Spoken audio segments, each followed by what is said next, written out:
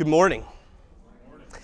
My name is Matt. I am a pastor here on staff, and it's good to see you here on this beautiful, beautiful Sunday morning. Occasionally, I like to watch other people who do what I do, who get up here and speak, and I like to do that because I can learn from them, and I can grow from them, and I can get inspired by them. A few weeks ago, I was watching a message, a sermon by someone, and the way that he began the sermon was by asking a question. And it was a question that was so impactful. And I thought to myself, when I do the sermon that's going to be this Sunday, I got to do it just like that. And so, I'm not stealing. I'm not ripping off. I prefer to think of it as borrowing from the experience and the wisdom of a fellow brother in Christ who, is part of this great cloud of witnesses. In other words, I'm ripping them off. But actually, this Sunday is the second Sunday of our four-part series that's leading up and through Easter, looking at 4 days that changed the world. And these are the 4 days that surround Jesus' death and resurrection. Last week, if you were here, you remember this. We talked about the Thursday before he died, the day before he died. It was the day where he had this meal over here with his closest followers, the disciples. And the important thing to remember from last week is that this was a Passover meal. Jesus chose to come to Jerusalem and to die, to give his life, and to be raised during the Passover. And Jesus chose that intentionally because the Passover was the celebration where the Jewish people, God's people, remembered how God freed them from slavery. And he chose to do all of this at that time in order to say, my death, my resurrection, starting with this very meal, is about freedom.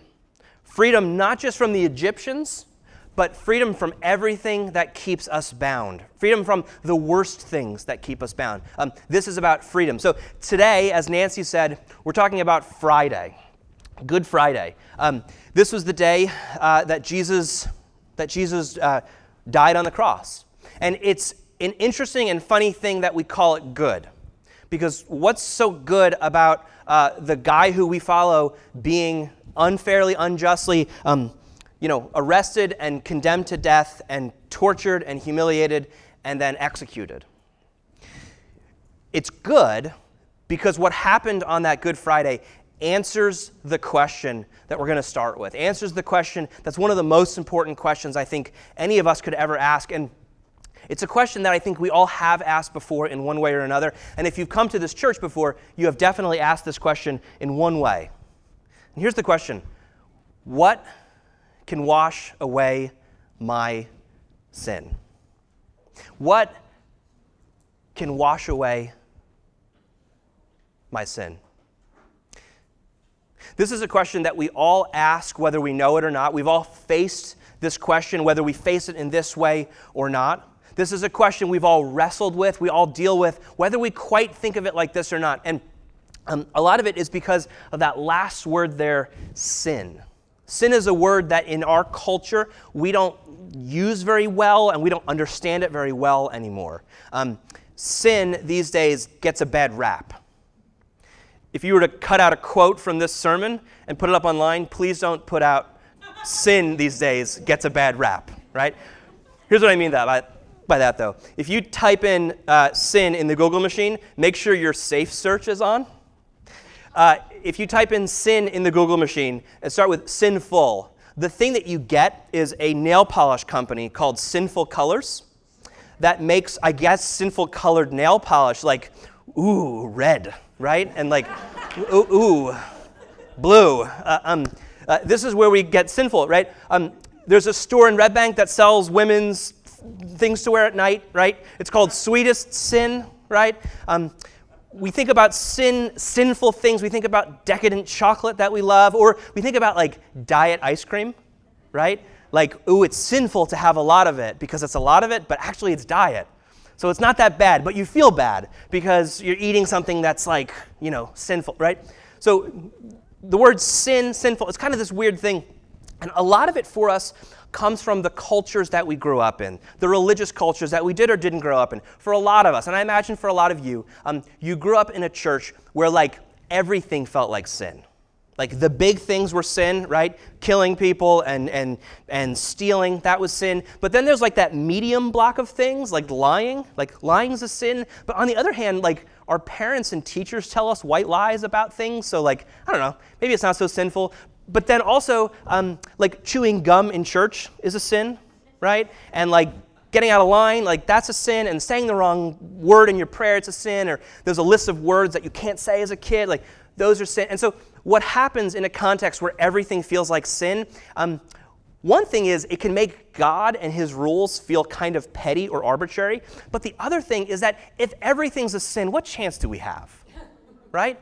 And so we just give up trying, or we give up caring, or we think, I don't know what sin is, but I can't possibly go by that. And so you just kind of move on from it as a concept. And sin isn't really something you care about anymore.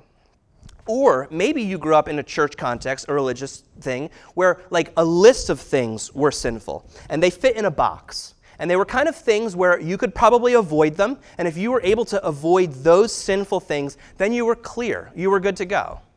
But what happens is, you like avoided them as long as your parents were like watching, or like adults were in the room, right? And you kind of thought, gosh, this is kind of arbitrary. This too makes God seem kind of petty. His rules are kind of petty, or it seems like his rules maybe are all about keeping young people under control, right? Throbbing biological urges, that sort of thing. And so sin is kind of arbitrary there. Or you grew up without that religious context. And so you grew up in a world, in a mind space where you're thinking, yeah, sin has to do with nail polish and dyed ice cream, right?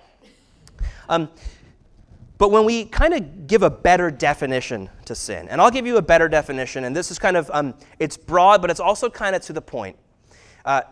Sin is anything that falls short of loving God or loving your neighbor. Sin is whatever falls short of love of God or love of neighbor. When you give it that definition, which is very broad, but it's also kind of to the point, we realize we are all sinners. We have all fallen short of that. And whether it's the thing that you did and you know you did it and you can't move on from it, or whether it's the thing that you didn't do, that you should have done, but you didn't because you were too lazy or too scared or just too selfish, or the thing that you said that you can't take back, and now that's the final nail in the relationship coffin. We all have done these things. We have all fallen short of that definition of what sin is. We are all sinners. And what happens is we all feel it. We all bear this weight, whether we know it or not. We all feel it. We all bear this weight. And it's something like a monkey or like a gorilla on our back. It's something like chains that are wrapped around us. Sometimes life can feel like we're walking through a quicksand pit and nothing works, right? We would all love to be able to put down that sin, to put down the effects of it, to put down that guilt and walk away from it, but we find out that we can't. We would love to free ourselves from that guilt, but we can't. It's that feeling you get when you look into the mirror and don't like what you see because of what you remember about what you did with that girl that one time or with that guy that you're doing it with now, or the thing that you said to your spouse, or the thing that you did to your kid, or the way that you turn your back on your parent or on your brother, right? Or the thing that you did with the money that one time, or the blind eye that you turned and someone got hurt because of it, or the lie that you told that has wreaked havoc, or the way that you put the knife in someone's back. It's the way that you feel because of that, and you can't shake that feeling. You would love for that feeling to go away, but you can't quite shake that feeling, and you can't forget. And so what happens is every time you look that person in the eye, all you see is your failure in regards to them. Or when you walk into that room, all you remember is what happened there that one time. Or every time Christmas rolls around, or every time your kid's birthday rolls around, all you can remember is the thing that you did that one Christmas, the thing that you did that one birthday. And you would love to shake this feeling. You would love to free yourself of this guilt. You'd love to be able to forget, but you can't forget. And you've tried to forget. You have tried to forget it away. You have tried to wash it away. You have tried to distract it away. You've tried to self-improve it away. You've tried to shop it away. You've tried to drink it away.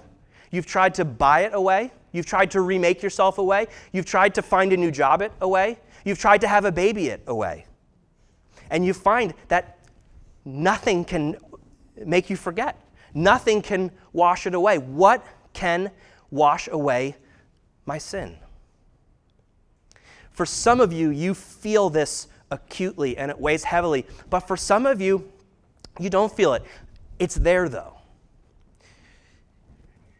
Do you remember the famous Dickens story, A Christmas Carol? I mean, of course you do, right?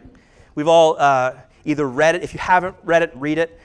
If you've seen the play, you've watched the movies, you've seen the definitive Christmas Carol movie. What is it? No, it's the Muppets. Come on. The Muppets Christmas Carol hits every point. I mean, it is there. It is on point. You know the story. Ebenezer Scrooge, Jacob Marley. They are bankers, they're lenders, and they're ruthless, right? They are cruel. They show no mercy. They will lock people out of their homes. They will evict people in the middle of the winter. People starve. People die because of their cruelty, because of their greed, right? And you remember the story. The ghost of Jacob Marley comes to Scrooge in the middle of the night, and Scrooge looks at him, and he sees them, and he sees that Marley's ghost is weighed down by chains. And do you remember what those chains are made out of? They're made out of cash boxes and keys and padlocks and ledgers and deeds and pens and things like this. They are chains that are made out of Marley's cruelty, basically. Scrooge says to him, he says, "You are fettered." And to be fettered means to be bound up, like by a chain. Scrooge says to him, "You are fettered," said Scrooge, trembling. "Tell me why." Marley's ghost says to him, "I wear the chain I forged in life. I made it link by link and yard by yard. I girded it on of my own free will, and of my own free will I wore it." He says, "It's a pattern strange to you?" Marley incredulously asks Scrooge, "How can you not see this? How can you not see the cruelty that weighs you down?" Scrooge trembled more and more. Marley replies, "Or would you know the weight and length and strong coil you bear yourself? It was full as heavy and as long as this 7 Christmas Eves ago, 7 years ago that Marley died. You have labored on it since. It is a ponderous chain." Scrooge glanced about him on the floor in the expectation of finding himself surrounded by some 50 or 60 fathoms of iron cable. But he could see nothing. For some of us, we carry this stuff around and we know it. It weighs us down. But for some of us, we don't know it. We don't know the chains that we have forged link by link. But that doesn't mean they don't weigh us down. It doesn't mean they don't limit our lives. It doesn't mean it doesn't imprison us. It doesn't mean it doesn't threaten us. What can free us? What we're looking for when it comes down to it, we can't turn the clock back. We don't have the time stone. We can't turn back time, right? We can't undo what we've done. We can't make what we've done not happen. What we're looking for is forgiveness. What we're looking for is someone to come to us and say, "I know what you did, and what you did was wrong, and here's the deal. I'm not going to hold it against you. I know what you did was wrong, and I'm not going to count it against your ledger any longer. I'm not going to count it." What we're looking for is forgiveness. And the fact is, every religious system in the world offers some solution to this problem, some solution to guilt and forgiveness, every one of them. And every self-help aisle at the bookstore offers a solution to guilt and some way to find forgiveness. And every trick you could pull on yourself psychologically, every way you can make yourself better, every mode of self-improvement, every meme that you can proudly post that doesn't actually do anything for you, these all promise different ways of dealing with sin, of guilt, of forgiveness. But what we find is that none of them actually work. what works? What works? What can wash away my sin? What can free us? What can save us? What can cleanse us? About 2,000 years ago, there was a man named John. John wrote a book about Jesus' life. It's called The Gospel of John. He wrote some other stuff too. And John was a man who was there with Jesus day by day and saw him. He listened to him. He sat at the table next to him when they had this meal. They knew each other. John loved Jesus. Jesus loved John. John was an eyewitness. He was there. He saw it all. In the very beginning of John's gospel, he wrote about another man named John the Baptist. It's not too confusing. They could have had different names. He wrote about this man, John. John the Baptist was this guy he was a little crazy. He was a preacher. He had a crazy beard and crazy hair, and he would eat like bugs and all this sort of weird stuff, and he didn't fit. He actually happened to be Jesus' like cousin. What John the Baptist did was he went out to the Jordan River, which was miles from Jerusalem, which Jerusalem was like the center of where God was. He wasn't near that. He was out in the Jordan River, and he would baptize people, and he would preach crazy sermons. You would leave the room if you were preached at like that. But people would flock to him. They would come to him, and he would baptize them. And one day, he was baptizing people, and he looked up at the crowds, and he said to them, "You guys are looking for something. You're looking for someone, and you should be looking for him. You should be looking for something. I am not him. I am a sideshow. I am the amuse-bouche. I am the appetizer. The main course is coming. It's on its way. There is one who is coming, and he actually is among you right now, and you don't even know him. But when this man comes, I am unworthy to even be in his presence. I am unworthy to tie this man's shoes." The next day, John is back at it again. He's baptizing. All of a sudden, he looks up at the crowd, and out of the crowd comes Jesus. Comes Jesus walking towards him, and he says, "Look. Look, there he is. The guy who is coming, who I am unworthy to be in his presence, he's coming. He's here. Look, there he is." And then he says, "Look, the Lamb of God who takes away the sin of the world." Look, the Lamb of God who takes away the sin of the world. The Lamb of God, God's Lamb, the Lamb that God sent. What can wash away my sin? He can. He can wash it away. He can take away my sin. Look, the Lamb of God who takes away the sin of the world. When John says the word takes away, what that word is, it's a very physical word. It's a very tangible, very concrete word. It means to pick up and to remove so that it's out of your way. Think about it like this. It's like what your garbage man does. Your garbage man comes to your house, he finds you, he finds your garbage, he picks it up with his own two hands, he puts it on his back, he throws it into the truck, and the truck drives it away so that that garbage is not at your house anymore. That garbage isn't stinking up your yard or overflowing your garbage can. He picks it up and he drives it away, he removes it so that he can destroy it, so that he can deal with your garbage so that you don't have to deal with it any longer. He picks it up and removes it. He takes it away. And it's not just our sins, plural. It's the sin of the world. Not just the lowercase sins that we all do, we're all a part of that, but it's the uppercase sin, capital S sin, that's at the root of the rotten tree that produces all of the rotten fruit of our lowercase sins. That's the sin that he deals with. Not just our little mistakes, but all of it, at the root of it. That's what he takes away. And it's not just your sin. It's not just our sin. It's their sin as well. It's not just us, the people who think the right way and look the right way and do the right things and try to live the right way. It's their sin too. It's the sin of the world. So it's not just American sin, right? It's Mexican sin. It's Canadian sin. It's Iraqi sin and Iranian sin and Chinese and Russian sin. It's not just our sin, it's their sin. It's not just insider sin, it's outsider sin. This Lamb of God takes away the sin of the world. John calls him the Lamb of God. And for us, lambs are just animals, right? I mean, lambs give us wool, right?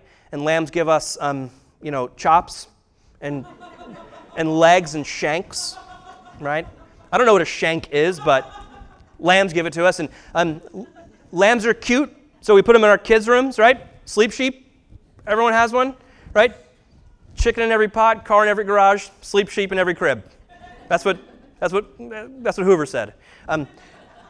Lambs are cute to us. Lambs don't mean anything. They're just another animal that we like to eat, and they taste kind of good, and they're cute for our kids. For the Jewish people, for God's people, lambs were at the very center of their lives. They were at the center of their religious lives for 1,500 years. I mean, really, dating back to that very first Passover, lambs were at the center of what they did, of who they were as a people. Here's what I mean. There was one lamb that we'll call the sacrificial lamb.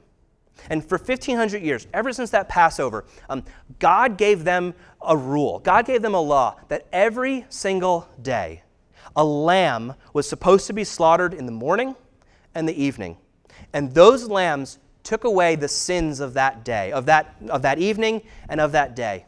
And every single day for 1,500 years, that's what God expected of his people. That's what his people did, slaughtered 2 lambs a day in the temple or in the tent where they met. That's what happened. And the people, they knew that the blood of an animal was never going to be enough to actually pay for the sins of a human, for the blood of a human. They knew that that was never going to be a fair exchange, but it was their way of saying to God, thank you, God, that you have allowed this animal to die rather than us. Thank you that you were so gracious. But they knew they would have to do this day after day after day, and they did it for 1,500 years. That's a lot of lambs. They knew that. They had to supply the lambs themselves. They had to pay for the lambs of their own flock, and the lamb that they supplied paid for the sins of the day, took away the sins of the day. The lamb that God supplies takes away the sin of the world for all time, for all space. That was the first lamb. There's another lamb, though, and it's the Passover lamb. And if you were here last week, we heard about this last week. This was God's people were enslaved in Egypt, and there was all the plagues, and the final plague was that God's angel death spirit would come through and would kill all the firstborn.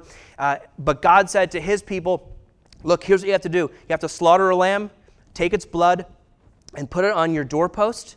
And when the angel comes through, it will literally pass over your house and your children will be safe. And they did this, and the people who trusted in the blood of that lamb to cover them woke up the next morning alive, but they woke up free from their slavery. And this is why the Jewish people did this year after year. That's why Jesus gave us this meal. Except when Jesus gave us this meal, he said, don't look at the lamb that took away those sins, that set those people free. Look at the lamb that takes away the sin of the world, that sets you free. But then there's a third lamb. And this lamb was alluded to in Nancy's prayer. At that time, there was a great expectation amongst the Jewish people that God was going to finally send someone to free them. Not just from their political oppressors, which was like Rome and whatnot, but God was going to send a servant who would come and free them from everything that actually has them bound up, from just the worst of it, from everything including sin and death. And there was a book at that time that was like number 1 on the bestseller list, and it was the second section, the middle part of the book of Isaiah. Isaiah was an Old Testament prophet, and God had put his word into his heart, into his mouth, and onto his pen. And Isaiah looked forward to a day where God would send his servant to finally free his people and all people for all time and space. He looked forward to a day, to this Good Friday, to this Friday that would change the world. So when Isaiah wrote about a time he didn't know about yet, but he looked forward to. He looked forward to the day that Jesus would be unjustly accused and condemned. The day where Jesus would be mocked and stripped naked and spat on and humiliated and laughed at. He looked forward to the day where Jesus would be whipped and beaten and scourged, where he would have to bear the weight of his own instrument of death all the way up to hell to only to be nailed to it, only to die there in humiliation. Isaiah looked forward to this day because Isaiah knew what it was going to mean. Listen to what Isaiah wrote. He wrote, "He was oppressed and he was afflicted, yet he did not open his mouth. Like a lamb that is led to the slaughter, and like a sheep that before its shearers is silent, so he did not open his mouth. By a perversion of justice, he was taken away. Who could have imagined his future? For he was cut off from the land of the living." That means he was cut off from life. He died. He was cut off from life. "Stricken for the transgression of my people." Transgression is a fancier word for sin. That's all it means. To be stricken with something, to be stricken with an illness, is to come down with the illness. It's to be infected by the illness. It's to take that illness onto himself. When Isaiah writes that he was stricken for our transgression, what he means here is that this servant took on our transgression, took on our sin. And when he died, he was cut off from life. The word there that Isaiah uses for cut off, it can also be translated taken away. What Isaiah is saying here, what John is saying, is that when Jesus dies, he takes on our sin, and when he is cut off from life like that, what he is doing is he is taking away our sin. He is bearing it on himself, and he is taking it away, so that it's no longer ours to deal with, but it's his to deal with. Listen to how else Isaiah continues. He writes, "Surely he has borne our infirmities and carried our diseases, yet we accounted him stricken, struck down by God, and afflicted.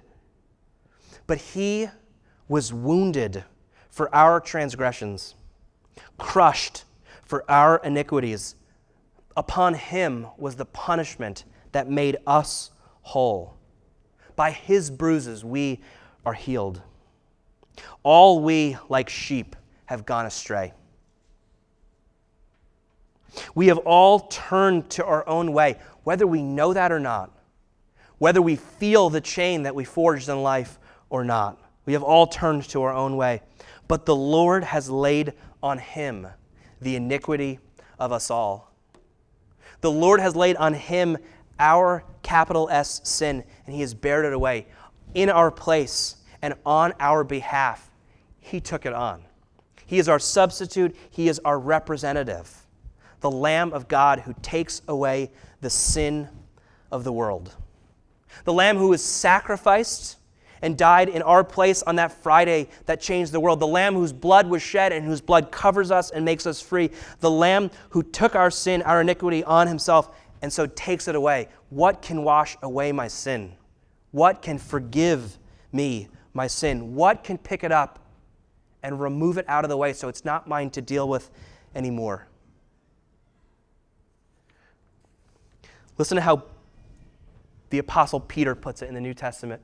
He says, "He himself, Jesus, bore our sins in his body on the cross, so that free from sins we might live. We might live for righteousness. By his wounds you have been healed." See, I'm not the only one who borrows from other people. So that free from sins. He bore our sins so that we could be free from them. He took on the chains that we forged in life so that we could live free forever. So that you don't have to carry the weight anymore. So that you can be free from it. So that you don't have to hold the guilt. So that you don't have to be bound by the chains that you forged in life, link by link and yard by yard. So that you can be finished with it.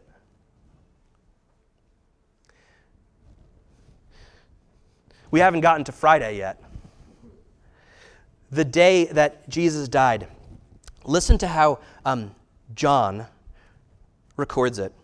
In case you forgot the context, in case you forgot the frame, John says, now it was the day of preparation for the Passover.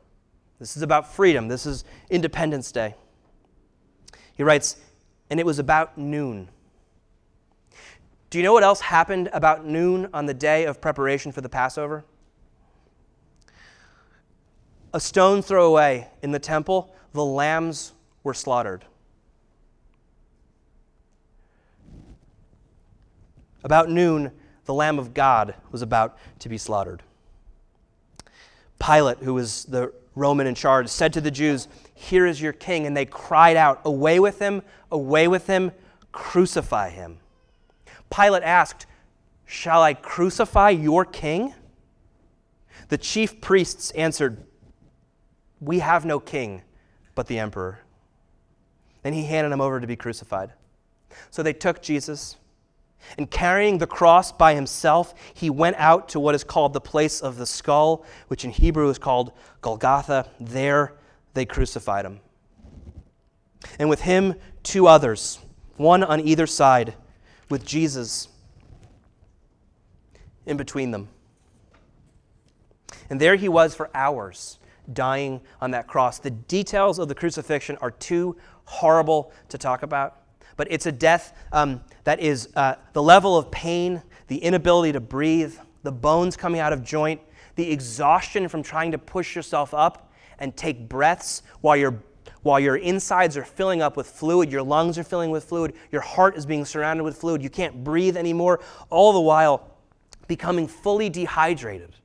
Jesus cries out, "I am thirsty." And someone comes with a sponge with sour wine, puts it on a stick, puts it up to Jesus. And then John writes, when Jesus had received the wine, he said, "It is finished." Then he bowed his head and he gave up his spirit. What can wash away my sin? My friends, it is finished. Your sin has been washed away. You don't have to carry the guilt, the chains, the weight of it any longer. What God is saying to us on this Friday is that you don't have to spend any more time looking for forgiveness, seeking it out from religions, seeking it out from self-help books, seeking it out from making yourself better. You don't have to seek it out because it's finished. You have been forgiven. It means that you don't have to make atonement for yourself anymore. You don't have to pay for it. You don't have to make amends for it. You don't have to reconcile yourself to God. You don't have to even show yourself worthy. It is finished. The guilt you carry, the things that you can't shake, the shame you can't escape, the regret you can't get past, it's finished. All of your attempts to forget, to walk away, to wash it free yourself, it is finished. There's nothing you can do, and there's nothing you can undo, because it is finished. What can wash away my sin? Nothing. But the blood of Jesus, the Lamb of God, who has taken away the sin of the world. And so what do? Nothing. You can't do anything. You can't add to it.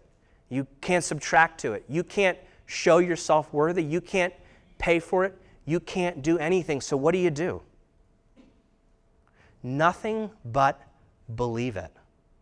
Nothing but receive it. Nothing but trust yourself into the hands of this Lamb of God who has taken away your sin. You could do nothing but believe in Jesus and trust yourself into his blood, that his blood actually covers you, that his blood has covered your doorpost, that his blood has actually set you free from the things that have kept you bound up. All you can do is believe and trust that this Lamb of God is not just the Lamb of God who has taken away the sin of the world, but he is the Lamb of God who has taken away the sin of you. If you are someone who has never believed this before, has never trusted in Jesus and trusted yourself into his blood like this, maybe now is your time to do that. Maybe today is the day where you entrust yourself to Jesus and say, yes, I believe in you. I believe that your blood covers me. I believe that your death is for me. If you've never believed that before, never said that before, never prayed that before, maybe today is your day to do that. And so what I'm going to do is I'm going to lead you in a prayer right now. And if you have done this before, I'm going to lead you in this prayer also. There's nothing magical about these words. This is just a prayer that entrusts ourselves, entrusts our lives into God's hands and into Jesus' blood. The blood of the Lamb of God who takes away the sin of the world. Let's pray. Lord God, Jesus, we thank you and praise you that you gave your life so that we could live. We thank you, God, that you have sent your Son so that through his death we could find life, so that through his blood shed we could find freedom from sin and from death and from everything else that keeps us bound. Lord God, I believe in you, and I trust in you, and I entrust myself into your hands. I entrust myself into your blood. I no longer trust my own blood, my own sweat, my own tears, my own work to wash away my sin, but I trust yours instead. And I pray, Jesus, that you would come and wash me clean and change me into a person who lives like this and who believes like this and who trusts like this and prays like this and serves like this. Thank you, Jesus, that you have answered the question for us, not with words, but with your life. What can wash away my sin? Nothing but you and your death for us. We entrust ourselves to you now as we sing. Amen.